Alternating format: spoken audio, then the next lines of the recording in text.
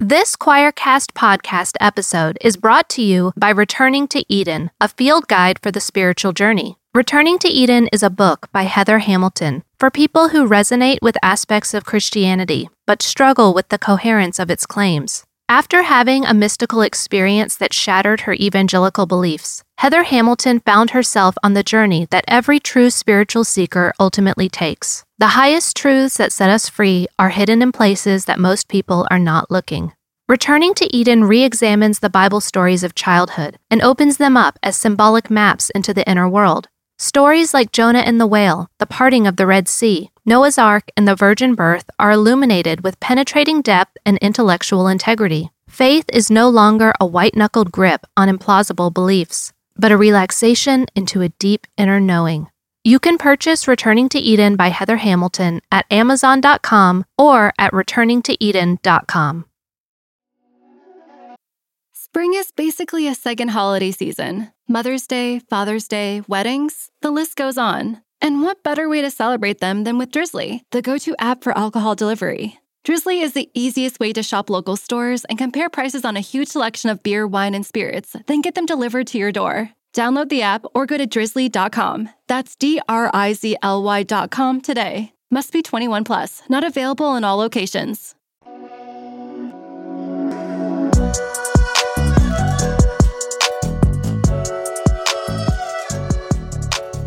Hi friends, I'm Tim Whitaker and welcome to the New Evangelicals podcast. The New Evangelicals is an inclusive, Jesus-centered community that holds space for people marginalized by the evangelical church, advocates for accountability in the church, and helps you explore the Christian tradition beyond the basement of evangelical fundamentalism. This podcast is part of that work, so join us as we talk to people from all walks of life, lending their expertise and wisdom to us as we renegotiate our faith and find better paths forward.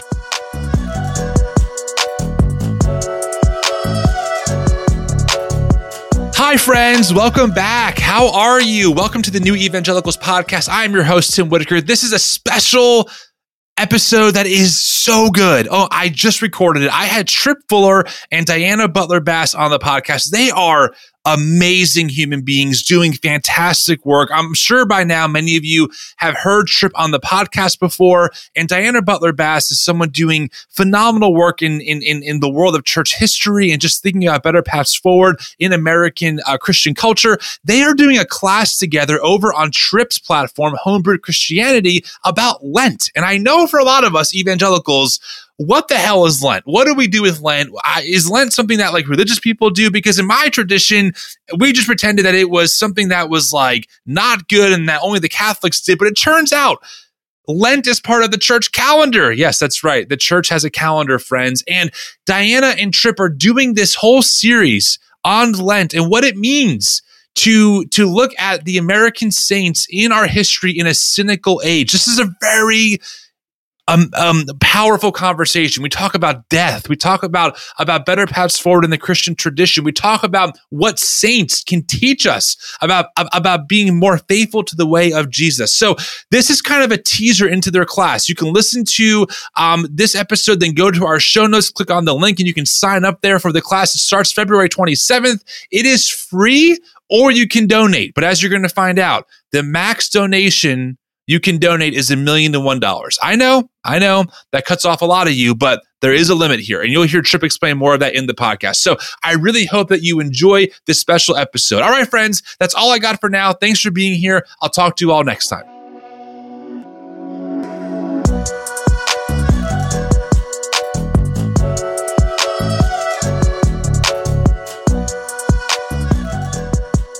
All right. Wow. I feel like I have the Holy Trinity minus myself on this podcast. So I am joined here with Butler Bass and Tripp Butler. I mean, I would argue two legends. They probably wouldn't say that about themselves, so I'll say it. But it is really good to have both of you here. Thanks for making time and coming on the podcast. It means a lot. Oh, yeah. I'm ready, Tim. I was thinking dynamic duo rather than Holy Trinity, but whatever. Yeah, well, he's a recovering evangelical, so he never took the Trinity seriously anyway. They still think the third person's the Bible. That's correct. Yeah. Yeah, I mean, listen, you're right. It's what it is. So I'm honestly excited for this conversation because we're talking about Lent on this episode, which is something that is foreign to me. We'll get into that in a minute. But first, I mean, Tripp, do you want to maybe plug the reason why we're even having this conversation in the class that you and Diana are doing on your platform, Homebrewed Christianity? Oh, yeah. So this Lent, Diana and I are doing an online group called Empty Altars, which you can go to emptyaltars.com. And the subtitle's American Saints in a Cynical Age. And I'll let Diana say where the origin for the class came from. But the big thing to know about this is it's an online group where we get together and we look at American saints. And then what would it be like to inherit our faith? And what stories do we lift up at a time, right, where our altars are empty, our monuments have been taken down? Like, what does it even mean to be Christian and pass those stories on to the next generation and such when we all know too well all the shit that's gone wrong? Right? Like, I think that what do we do with that task? And the people I like to figure that out with are super nerd church historians who are also excellent communicators to the people, who just happen to be among the kindest people I know. And that was why Diana and I decided to do it together. And know that the group is one where it can really be open to anyone. You can join live each Monday during Lent, which is the 40-day journey up to Easter, by the way. And you can join live, but all the videos and audio for each session will get posted in the group, so you can go at your own pace or on your own time. And it's donation based, anywhere between $0 and $1 million, but not $1 million and $1 donation, Tim. Kicking them out, blocking them forever. They can never join again. I'll make sure to highlight that feature when we plug the class and put it in the show notes. Not $1 million and $1, or else you're. I got standards. No, I agree. But Diana's. I'm looking forward to the 999,000 donation. Yeah. So Diana, I mean, American Saints in the Cynical Age. What is some of the backstory to come up with like that subtitle? Well, it's interesting because actually Tripp came up with a subtitle. I was the one who came up with the title, Empty Altars, although I didn't really come up with it because a pastor in Richmond, Virginia came up with it. Last fall, I was speaking at the most liberal Baptist church in Richmond, Virginia, and there are such things in Richmond, Virginia. And the pastor and I were just chatting before my talk, which was supposed to be about history. And he said, "Have you driven down Monument Avenue lately?" And Monument Avenue in Richmond is the long boulevard that was put up primarily during Reconstruction, or right after Reconstruction, that celebrates all of the heroes of the Confederacy. So you would look down this beautiful wide boulevard and there'd be these circles.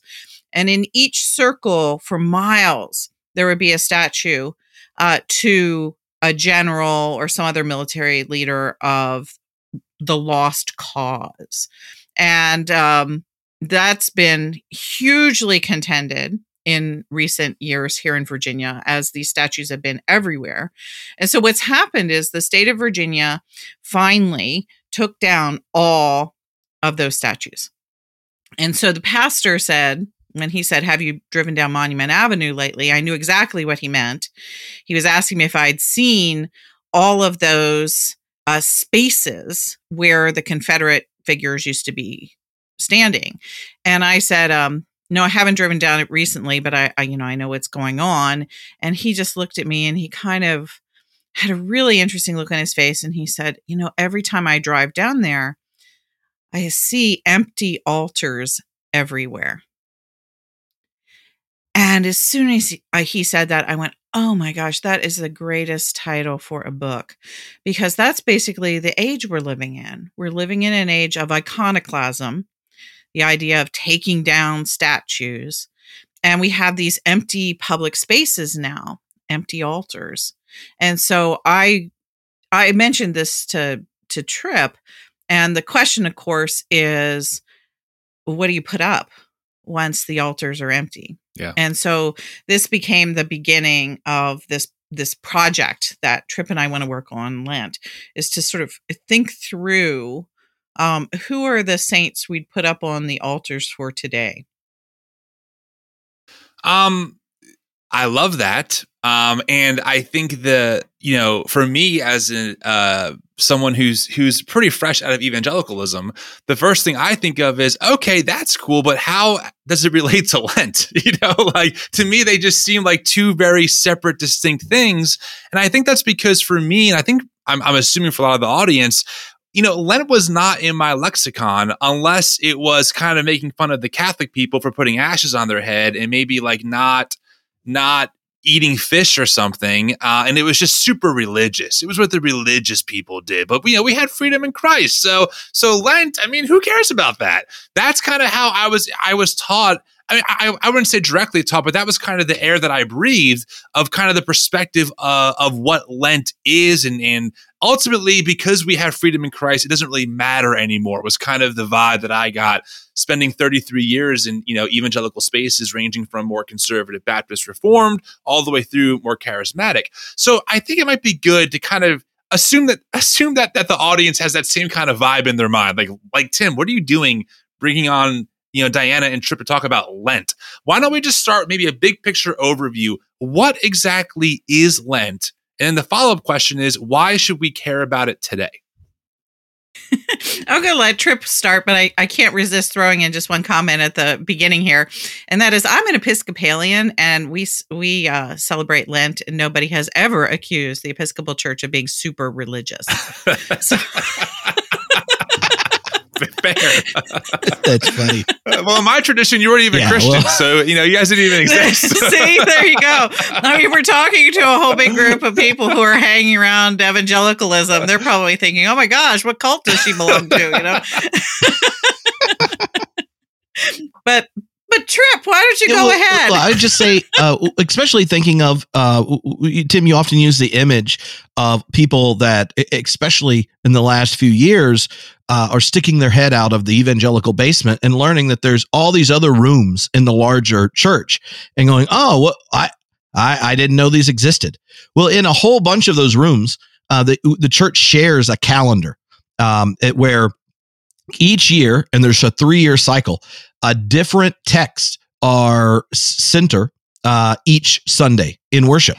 Now, this is why if you go to a Catholic church, a mainline Protestant church, Orthodox church, and such, you see multiple readings of the Bible throughout the worship service. And they're orchestrated so that, like, the psalm that gets read and the Hebrew Bible text that's read, the gospel text that's read, one from the epistles, all these texts are there to read and interpret each other together.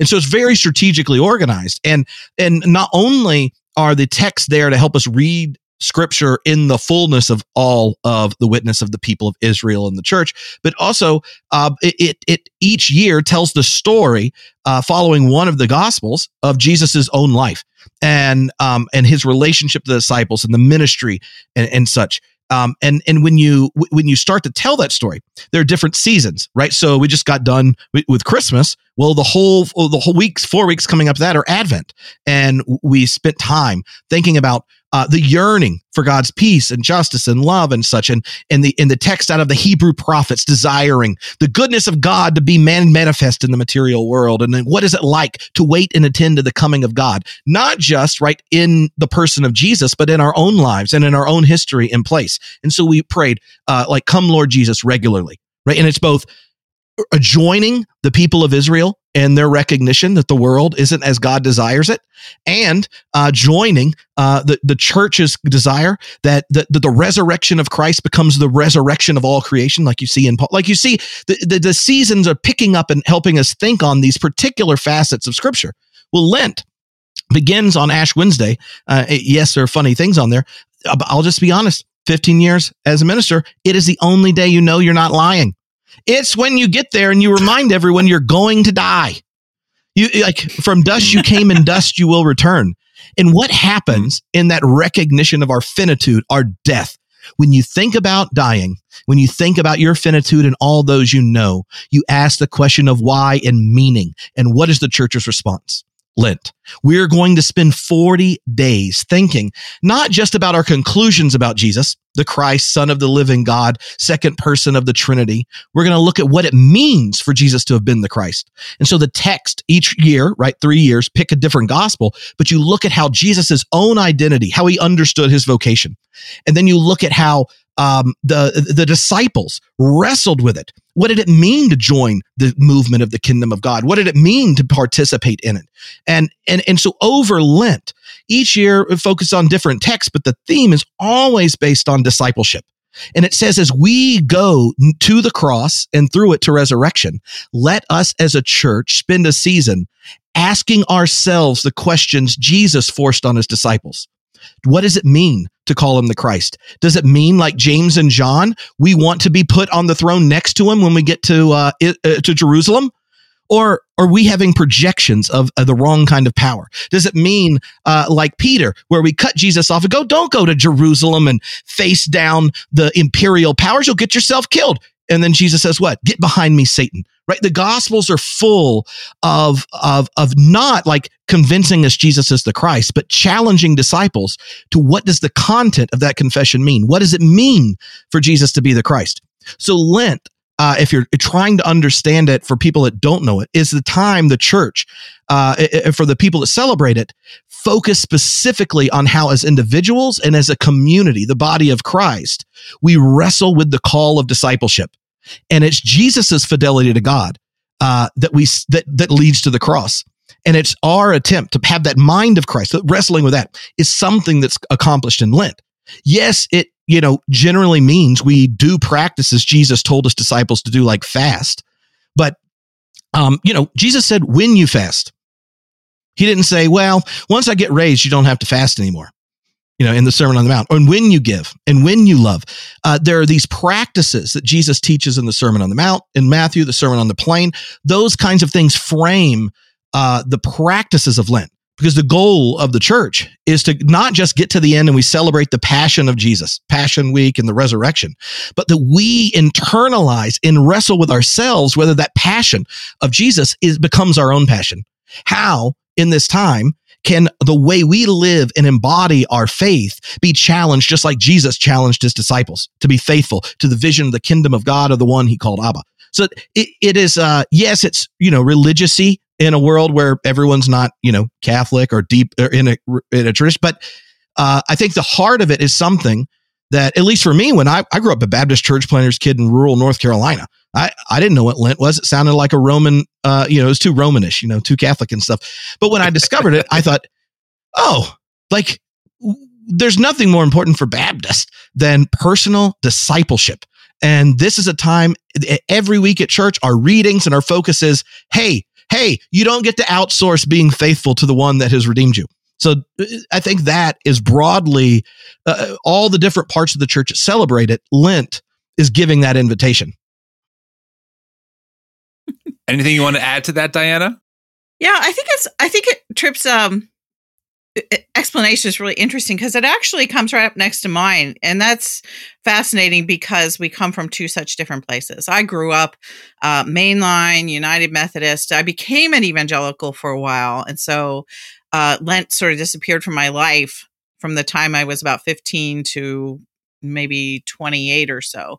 But then I also became an Episcopalian, and so Lent is a super important part of the Christian year.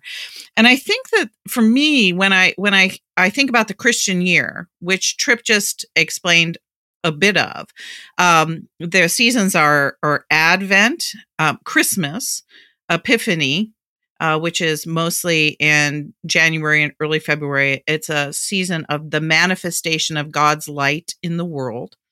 And then comes Lent, Easter, and then a long season called Ordinary Time. And Ordinary Time is about the teachings of Jesus. And so all these other seasons, Advent, Christmas, Epiphany, Easter season, and Ordinary Time, are all about Jesus. Jesus' teachings, the work of Jesus, Jesus' birth, Jesus' death, Jesus' resurrection, all of that. Lent is the only church season that's about us. It is a time that the church lays aside for the people of God to reflect on our own state and the state of our communities and the state of our world, and to explore the toxic environments in which we live, how sin pollutes our lives, how we are misdirected, the mistakes we have made, the wrongs we have committed on purpose or by accident, and Lent then asks us to correct those. And so it's a really interesting season in that way. And it used to be, I think, in the old-fashioned sort of take on Lent, and this would be very, very Catholic, that I certainly learned growing up in Baltimore when I was a little kid. And although we were Methodist and we did have Lent, we didn't do it like the Catholics across the street. Whereas Lent was seen as being this sort of holiday where, you beat yourself on the back. Oh, woe is me. You're going to give up something for Lent. You're going to go through these sorts of exercises of extraordinary self-denial. And so it used to be that kind of frame around Lent. You're a terrible sinner, and you're going to do these practices that are going to whip your soul into order before Easter and the resurrection. But the shift, I think, is more toward what Tripp and I have been talking about. Not so much self-flagellation as the path of Lent, but self-examination and discipleship. And discipleship can be such a loaded word, I know, especially among ex-evangelicals. But discipleship simply means following the way of Jesus as students of love and justice. Man, it's so interesting because, especially maybe hitting on that discipleship language, I as you were both talking, I'm thinking, the culture I came up with was obsessed with that word and built complete industries and content and leaders who could speak to what they would say is discipleship, which oftentimes really translated to attending the church more and serving more, and kind of lacked this other depth, right? And I think what's interesting, and I'm not sure how the audience feels, but I kind of feel, as you were both describing, such a beautiful practice of self-reflection, examination, seeing how your actions have maybe intentionally or unintentionally been complicit in harm in the world, and how do we partner to repentance and to being better stewards of what we have, et cetera. I'm thinking, it's so interesting that for a lot of us, because we're coming out of this evangelical framework, that really, the more I talk to folks like you, just shows how I think surface level so much of its language is.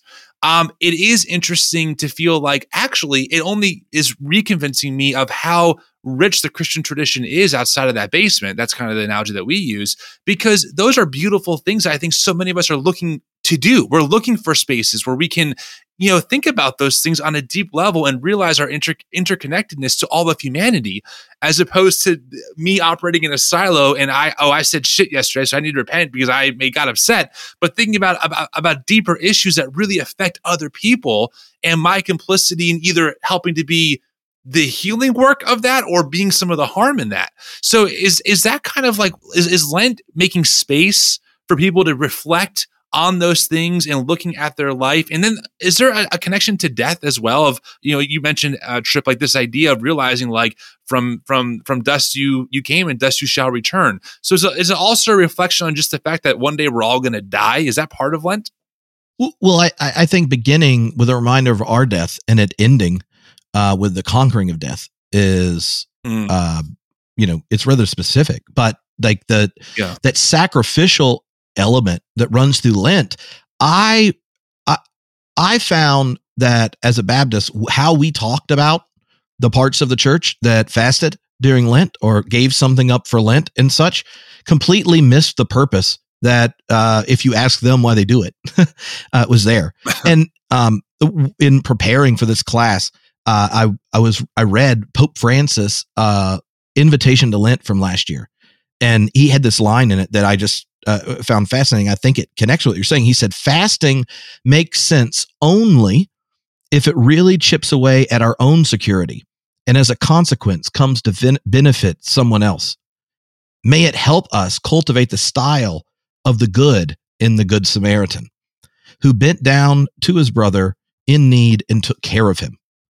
Right. So like a lot of times the dismissal of these other traditions and parts of the church come with a way where something unique about our theology, freedom in Christ, or all these kinds of things, you throw it at it, and then you miss why this practice could be an invitation. It's just one you don't know yet.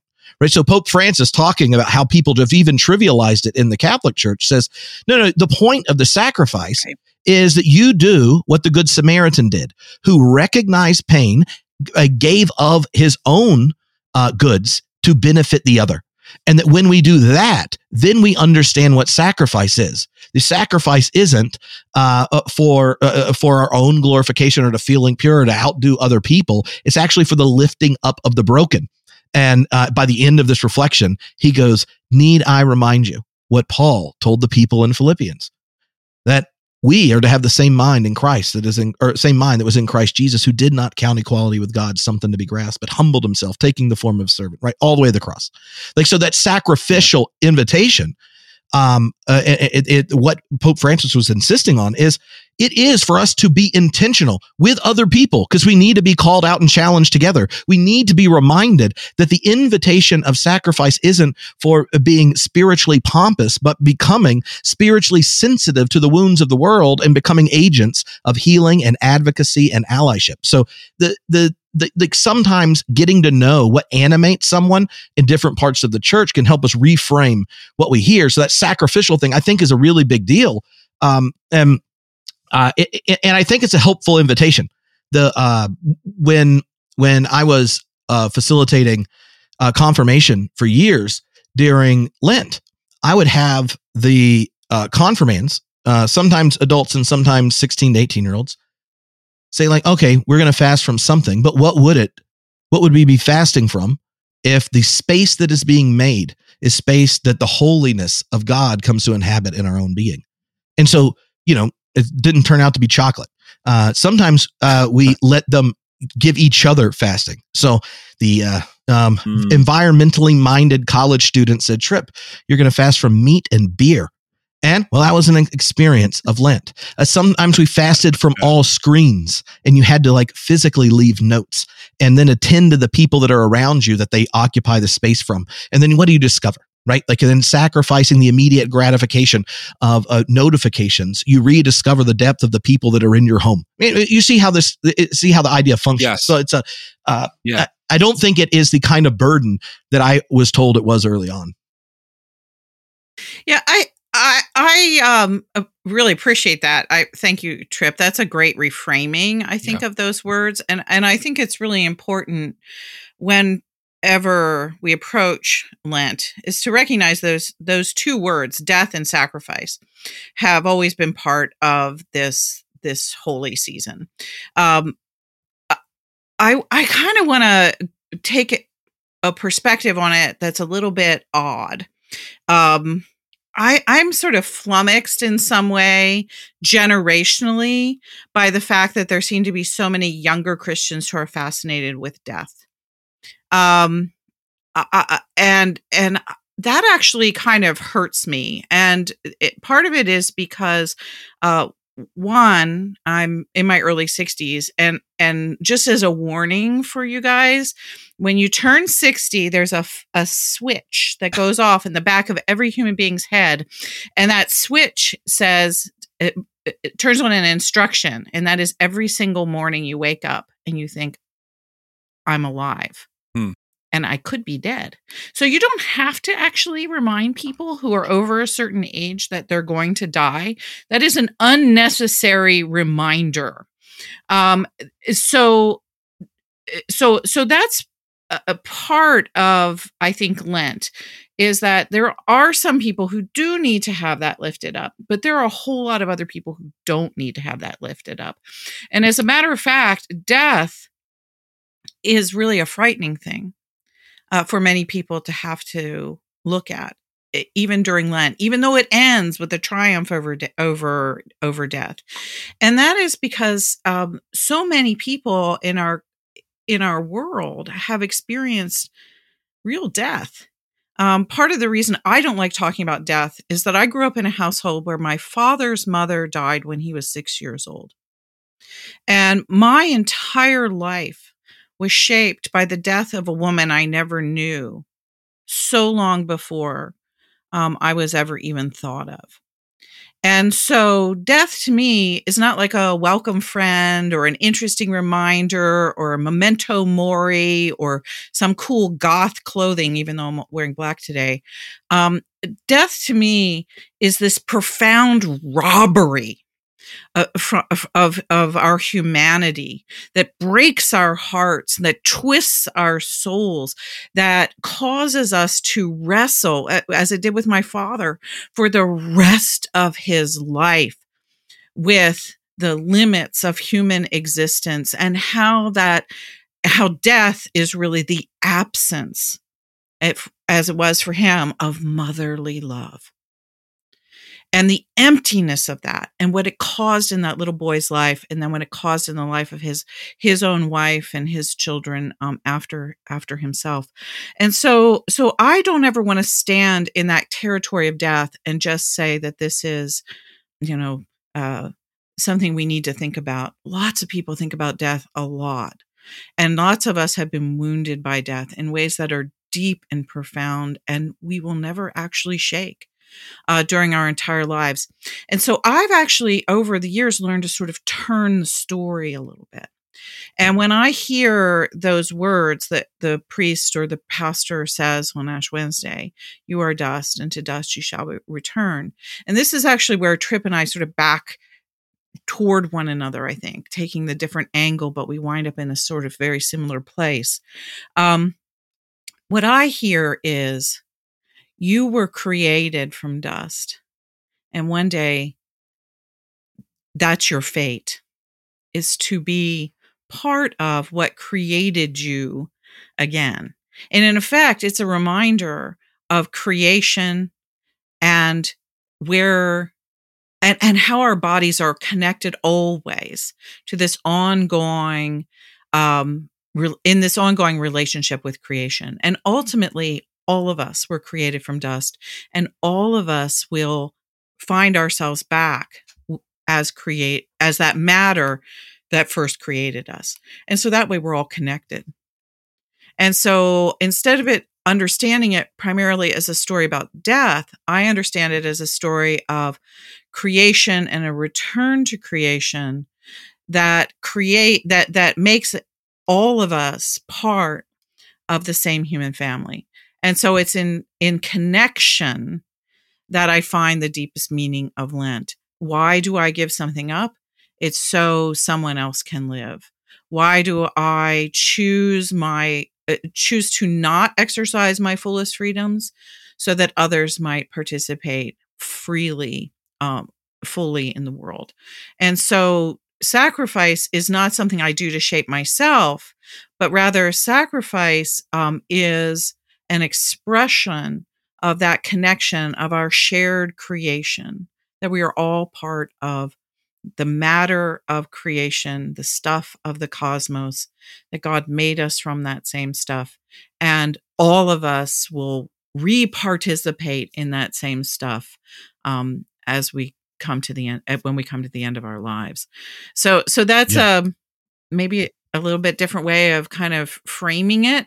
But it takes those two words, death and sacrifice, and for me, with really what is a fear of death that has riddled my family for its entire existence, it makes Lent a far more manageable and even welcome season. Yeah. It's interesting, your earlier statement about, you're just kind of flummoxed by this younger, maybe obsession with the term death. And I've been thinking about that in my own life because, I'm 34, we have 2 young kids, and I'm more and more reminded every day that, hey, there is a world where I'm not here anymore. And that, I'm on a path that it's happening. Like I'm just on that path, and nothing I can do about that.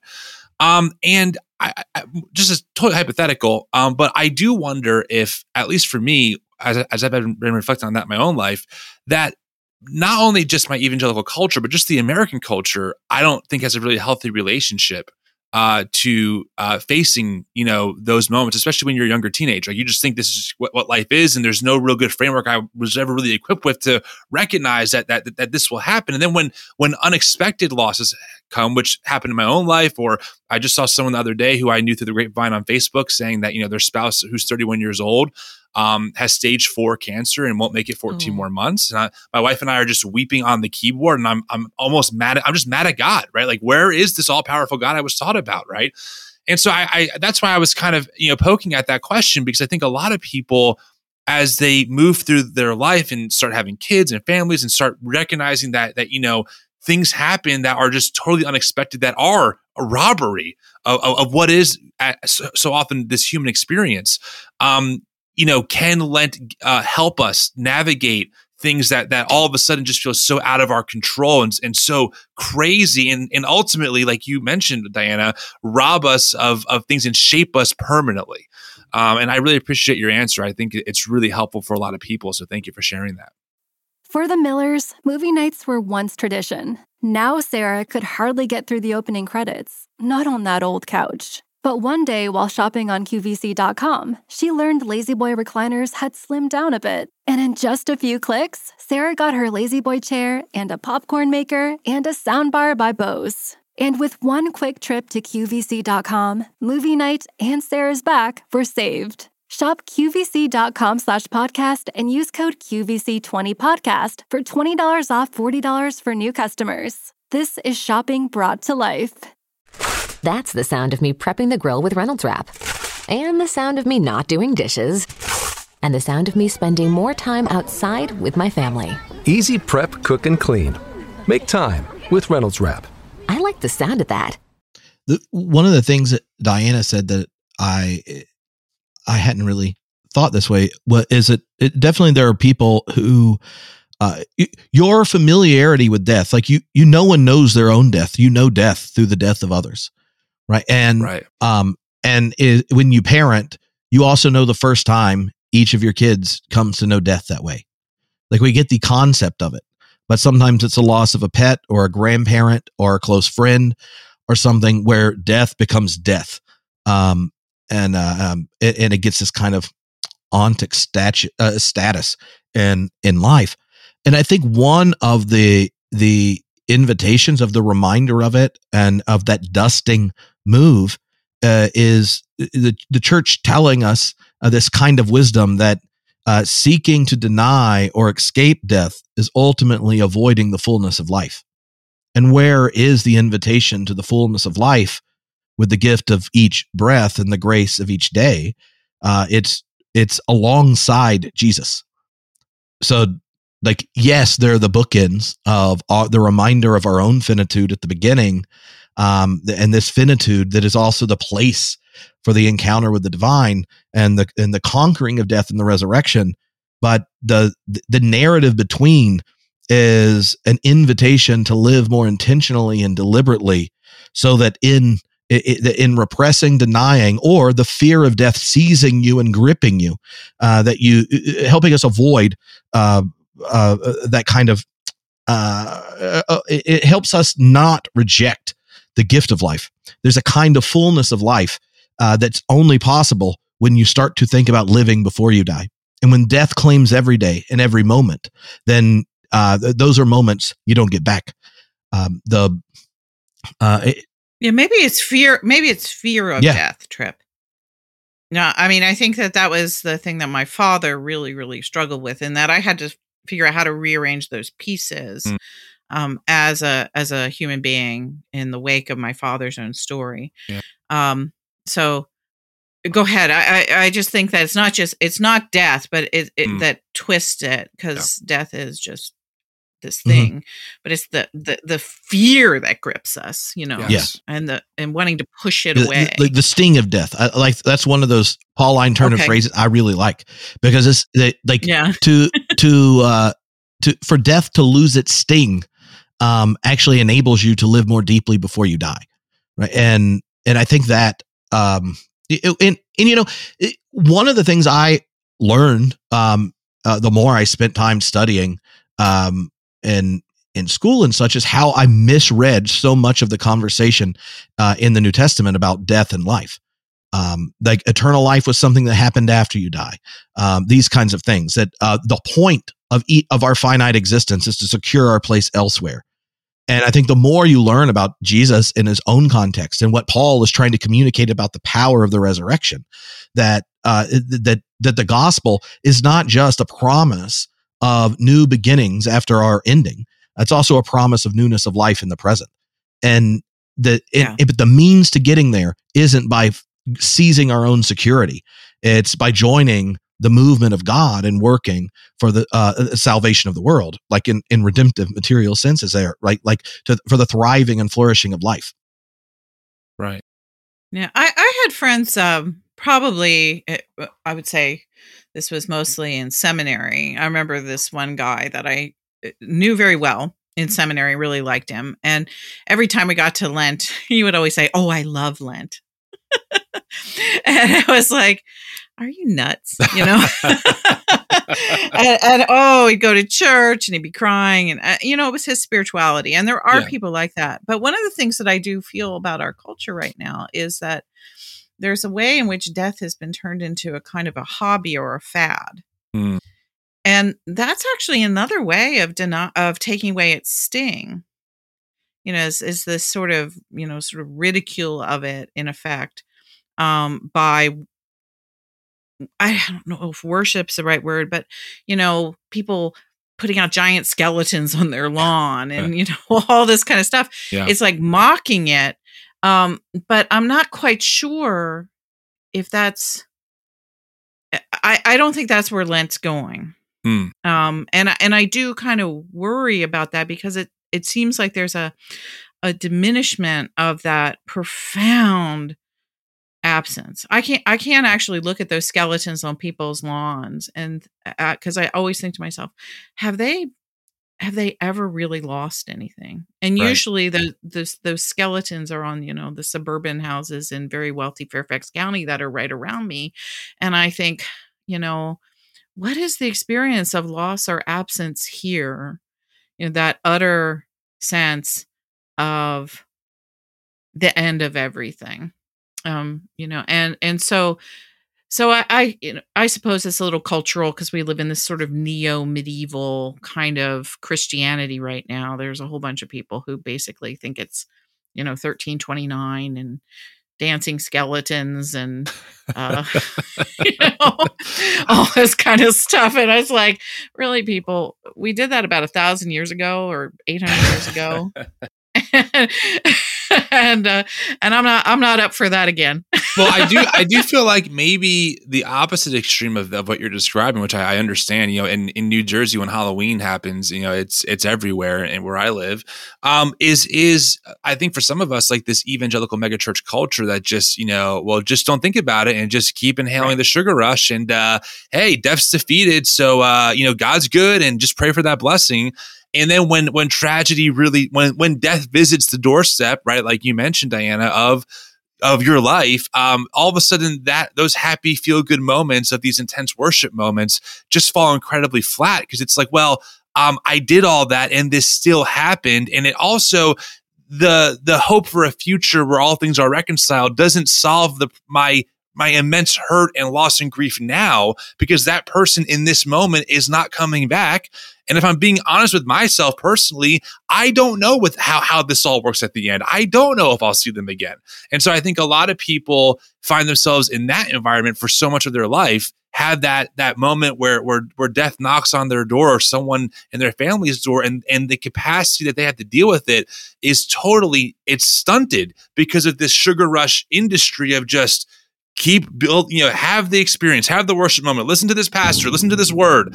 And then all of a sudden they're like, well, I've avoided this for so long. And now I'm forced to look at it. And what do I do with it? Right. I think that's maybe the opposite end of the spectrum as well. Lent is like practice for that moment. Mm. I mean, that's kind of what I think is that there's both of those are probably the cultural problems with death right now. Oh. On one hand, we have a culture that sort of glorifies death as a hobby. It's cool. look at me, look at I can embrace the darkness. Right. And then there's the other one that is just what you say.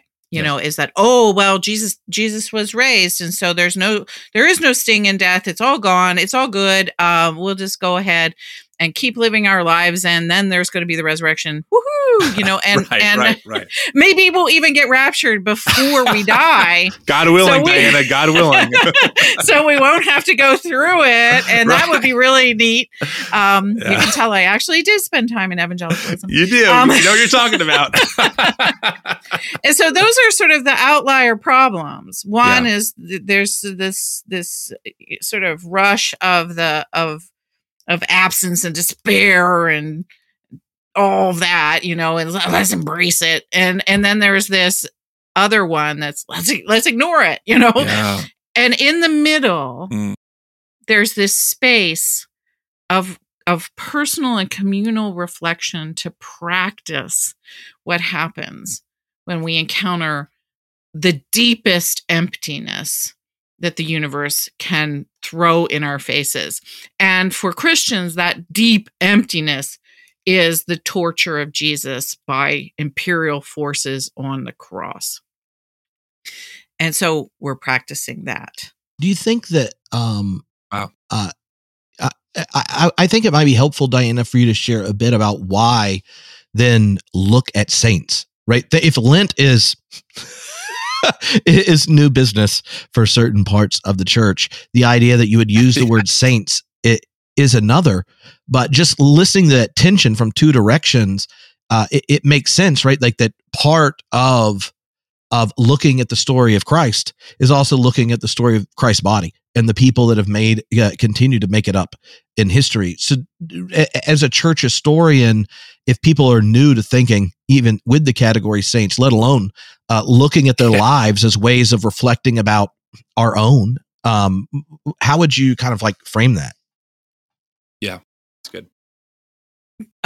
If Lent is practice for this incredibly intense business of facing the ultimate of loss, and then eventually the victory, what you always need when you're practicing something is you need mentors, guides, and teachers. And effectively, that's what saints are. I mean, there's a lot of silliness around saints, thinking that they're particularly holy or that they resisted all sin, all kinds of things. But that I just always think as a historian, as saints, as people who have walked this way before, and there are people who have walked this way before and done it with extraordinary courage, with surprising hopefulness, with remarkable love, all of these different virtues that make us gasp. And so I want to learn from those people because I haven't walked this way before and I've only got one chance to practice. I mean, before we get to the final show here. And so that's, to me, Tripp, when I think about what we're doing, is that we're offering up stories of these folks who can serve as friends, guides, mentors, practitioners, teachers who have walked a particular way before us. I think that's so helpful because, again, just speaking from our perspective,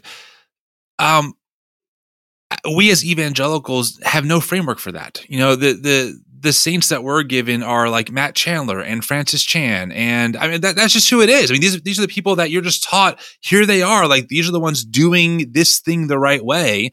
And maybe John Wesley, if you're really out there, I don't know. And so I just think that it's so helpful to have people like yourself and Tripp who are helping people understand that, like, again, the house is so much bigger and the people that we can look up to have done such amazing things in ways that are way beyond the tradition that maybe you've been steeped in. Is that why you're calling it American Saints in the Cynical Age, trying to use what's happening in America and our cultural moment of just cynicism and looking at saints to help us navigate better paths forward? Mm-hmm. I'm letting Tripp go with that because that's the subtitle of his. Yeah, and I would say yes. And like, if I'm answering the question to a lot of the people I've encountered, because we've hung out before on the internet, Tim, and some of them that came to beer camp. When I think of the cynical age and how it shows up for those that are wrestling with their evangelical inheritance, so many of them sit here in this moment and go, I was told about character and virtue. I was told about loving the neighbor and all these kinds of things. And then MAGA, and then George Floyd. Right. And when you respond to that with this conscience that you thought comes from the Holy Ghost, right? Like that the love of Christ makes you go, oh, WTF, we might be missing something, right? And then when your tribe goes, nah, you need to get in line. There's so many people that I see finding the stuff you're doing. And then they say, look, I'm learning this history. I'm reading these books. I'm wrestling with these ideas. I got questions. I'm not allowed to ask them. And then I'm sitting here and people are looking at me like, well, you're not in us anymore. Get behind me, Satan. Right? Like these kinds of things. And underneath it is this moment where you go, if we just know the history of America, and if we're just honest about the history of the church, we have run a cover-up job when we told our story. There are obvious historic injustices that run through both, and they relate to each other. And like the way y'all have been unpacking with scholars around Christian nationalism, that story, or the way they continue to cover up and justify it while looking at every little speck in the other's eye and calling them demonic, like all that stuff sitting there. And you're like, then what in the world is worth being a part of? What story is it worth living into? America's bankrupt. The church is bankrupt. And I'm just glad Tim channeled my anger on an Instagram moment. That's, and so like, if you're sitting there and then you can't shake Jesus. Right. And you go, I don't know if saying no to the ugliness and things I'm learning about means I have to set the crucified one aside. Then I think this practice of Lent, I think the stories of saints that lived in this country with its complicated legacy, that has engaged parts of history of the church with complicated legacy, looking at them is a way of training ourselves not to just have the story that binds us together be one of cynicism, of judgment, but to say, yes, those criticisms are true, but is there something worth telling? Is there something worth sharing? Is there stories in the larger body of Christ that inspire me to live aware of the past, but towards a more just, equitable, and beautiful future? And I think part of the gift of this framing that we're doing is that each week there are these different themes, like visionaries and prophets, or mystics and utopians, martyrs, catalysts and activists, like these kinds of themes where we will each be able to bring out someone from the church history in America and go, let me tell you their story, an honest version, but one that remains inspiring to me. And then we'll each tell them. And then the group that are there, people from all over the church, will share the figures that have inspired them. And the goal isn't to go, let's repress the ugly. Let's deny the violence that's there. The desire is, in Lent, let us, with honest eyes and humble voices, look back and say, the beauty that we see in the Christ has been lived out in these lives, and we want to raise them up. Because if we can't shake Jesus, we can tell the story of Christ and his body in ways that inspire us to be part of God's response to the historic systemic injustice, to be part of the church's seeking a more beautiful embodiment in the present. The stories of the saints, when we raise them up, are the stories that we hope come to animate more of our life. And that is a counter to cynicism, but it isn't repressing the real issues that are there. At least that's what we hope happens. Well, I mean, it's so incredible. I got to be honest with you, both. I mean, that is so needed first, but I think so many people in our spaces are like so hungry for that. I mean, we try and be very transparent. We do our best to say, hey, listen, we want to help you explore different rooms, but that's not my specialty. So we'll do our theology Zoom group and bring in Tripp Fuller or, Adam Clark to do something or hey, well, let's do a Zoom group together or whatever it is, to try and help people explore. But ultimately people need spaces where they can really be seen. Like, yes, I mean, Tripp, you said it just so well in that monologue there of just expressing, like, so many of us went, what the hell with MAGA?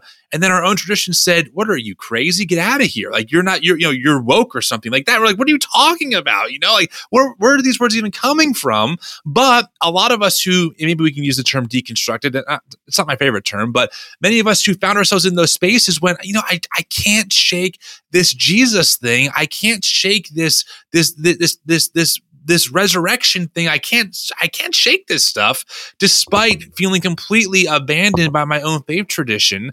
And how do I not stay cynical? I think that anger, when channeled, can be a game changer for so many. It's been a game changer for me, for our work, but I think if left just to sit, it just becomes bitterness. It starts getting moldy and algae starts hopping in there. It starts stinking.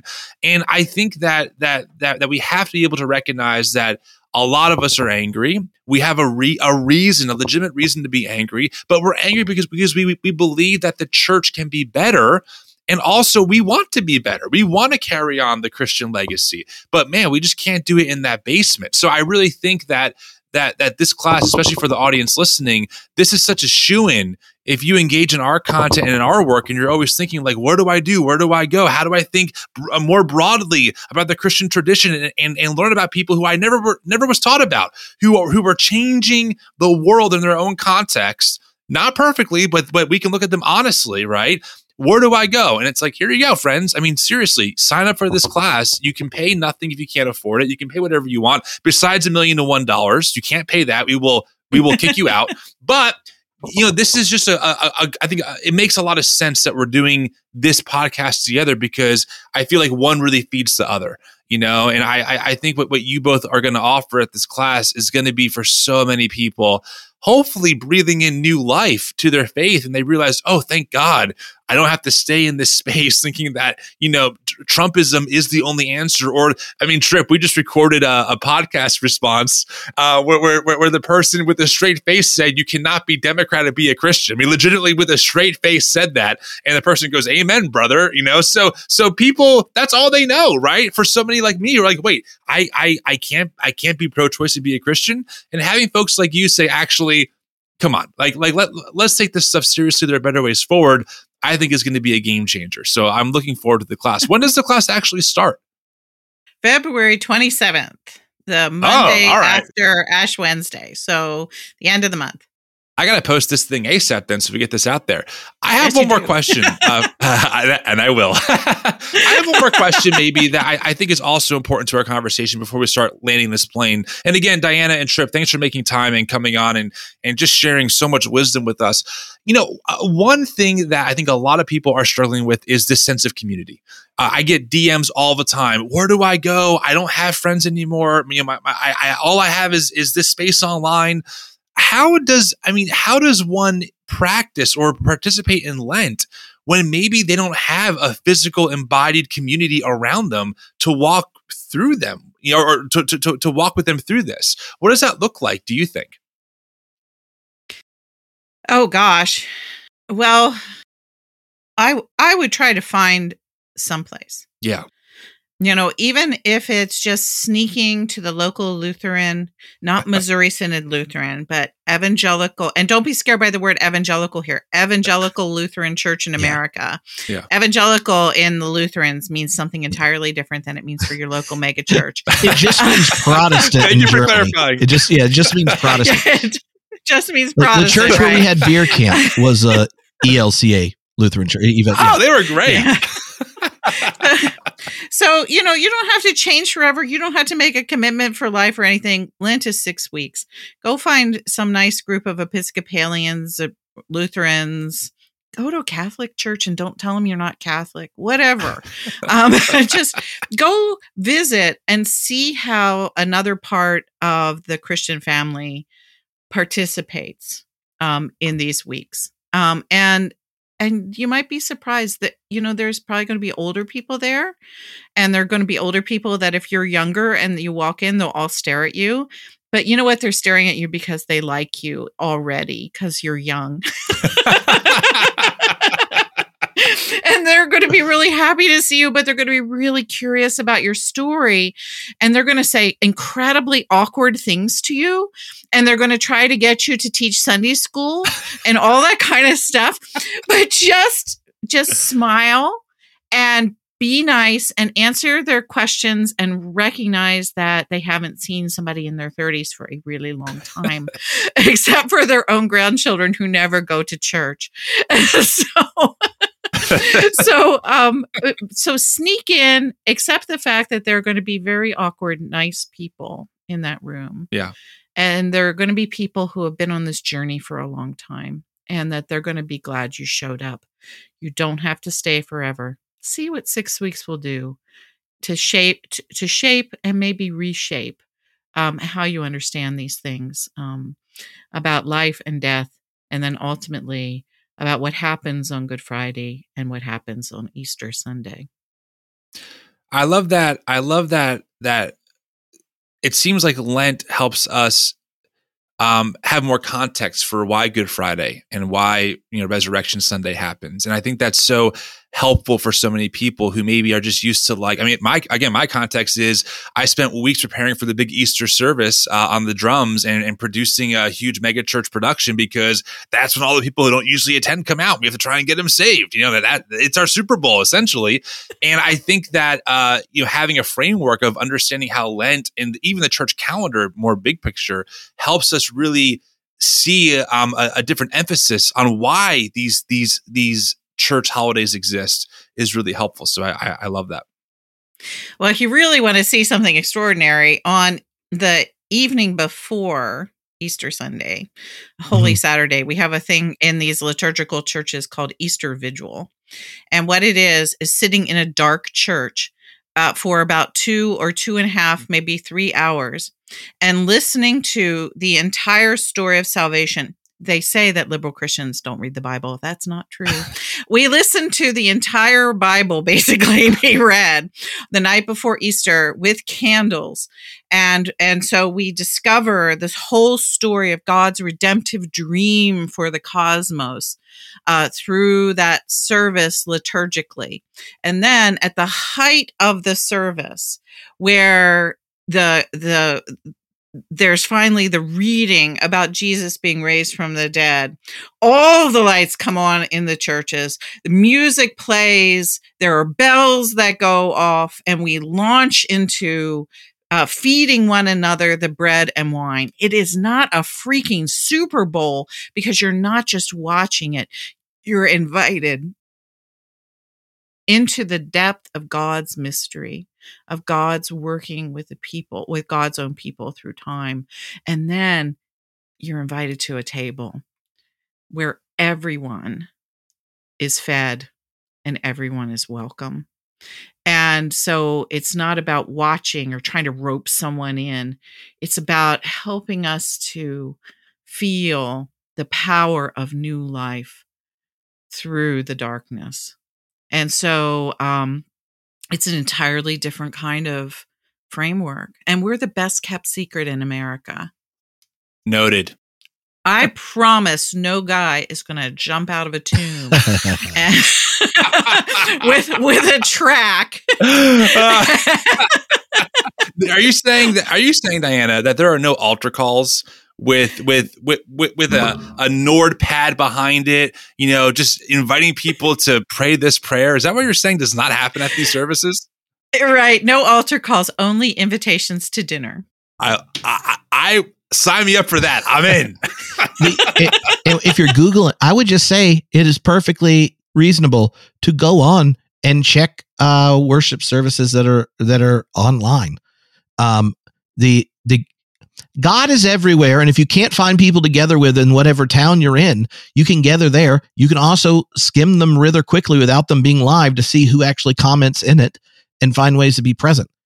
Here's my secret code, because when I travel a lot, if I don't know someone in the city, look up evensongs at Episcopal churches, because they have a beautiful choir. They sing the scriptures and songs, and there's no one preaching. So as someone who judges sermons very intensely, when you get the scripture readings and all the music in a beautiful place, and the only voice that ever speaks by itself is doing something a Christian wrote hundreds and hundreds of years ago, then I feel like that's like a safe place for the overthinker and hypercritical kind.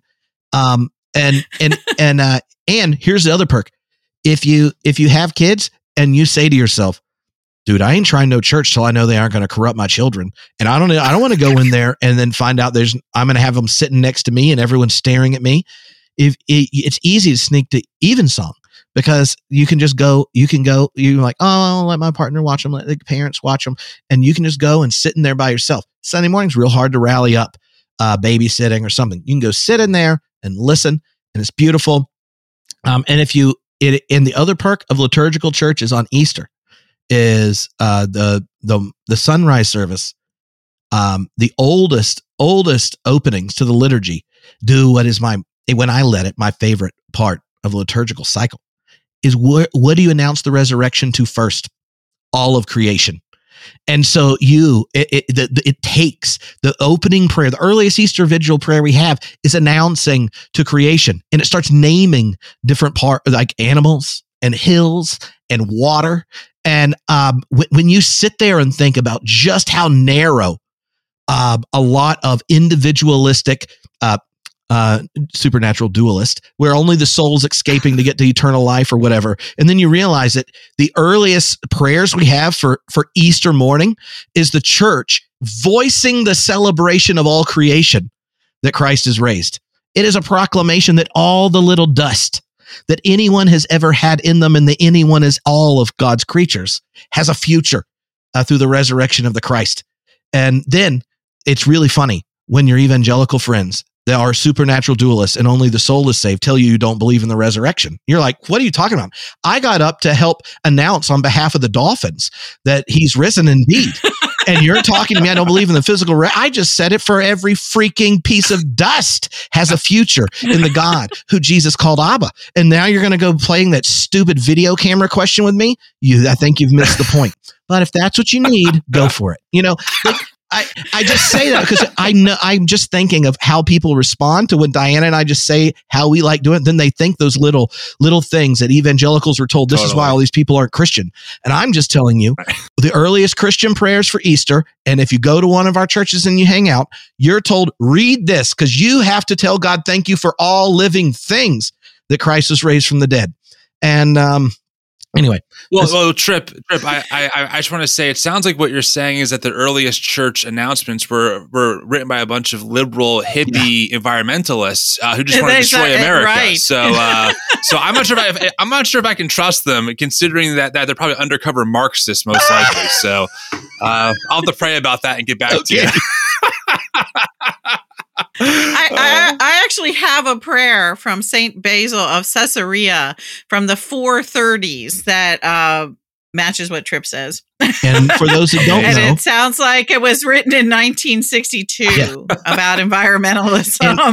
And Basil was one of the individuals that worked out the metaphysics of the Trinity. So I'm just saying, like, I know exactly evangelicals believe the Trinity. They don't usually know how it works, but I was just letting you know, she was saying, like, the person that helped figure out how it works and described it, that guy did it. It's All right. Well, listen, I promised all of us that we wouldn't go much past an hour, and we're really up to that mark. But I want to say again, Diana and Tripp, thank you for making time and kind of giving us a little teaser into this class. It starts February 26th. Is that what you said, Diana?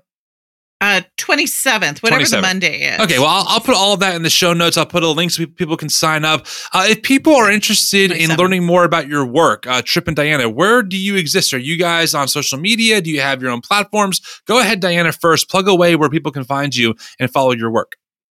Well, I'm on old-fashioned Facebook since I mostly work with mainline Protestants. They still live on that.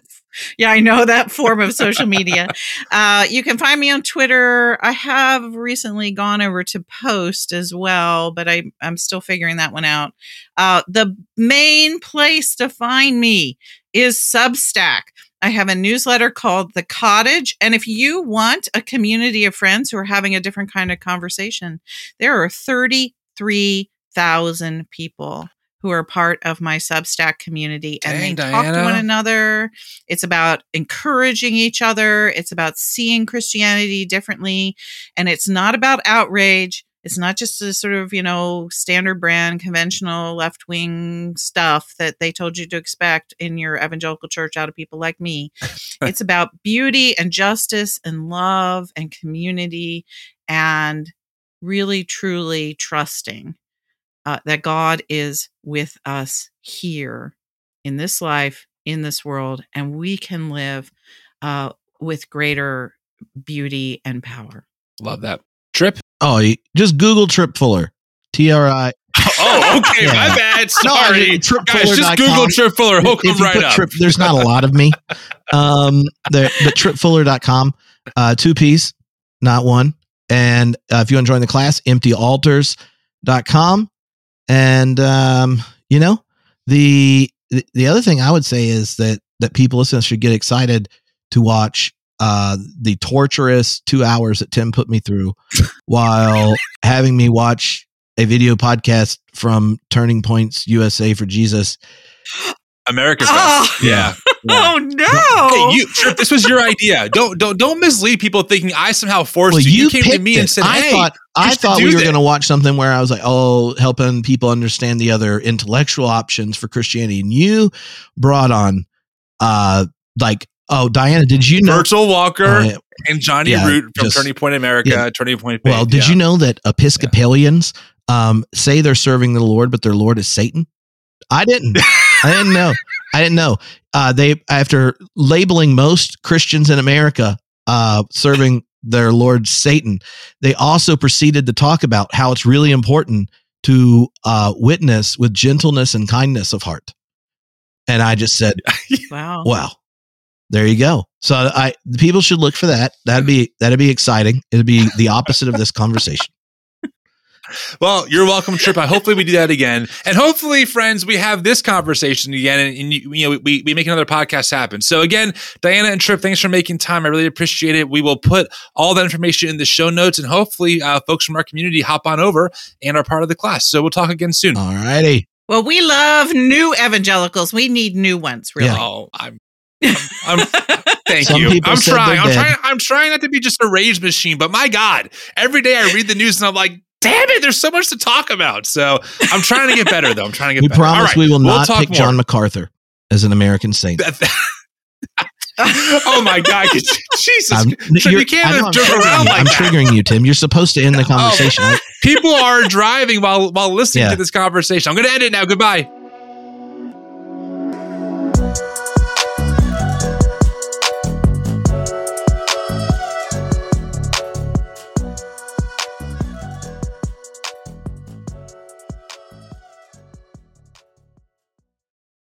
These days, having versatile clothing you can wear anywhere is a must. That's why American Giant makes clothing that fits into your life and is made to last. Plus, with an impressive selection of staples to choose from, there's something for everyone. And it's all made right here in the USA. Find your new wardrobe staples at American-Giant.com and get 20% off your order when you use code WA23 at checkout. That's 20% off your first order at American-Giant.com, promo code WA23. That's the sound of me prepping the grill with Reynolds Wrap. And the sound of me not doing dishes. And the sound of me spending more time outside with my family. Easy prep, cook, and clean. Make time with Reynolds Wrap. I like the sound of that.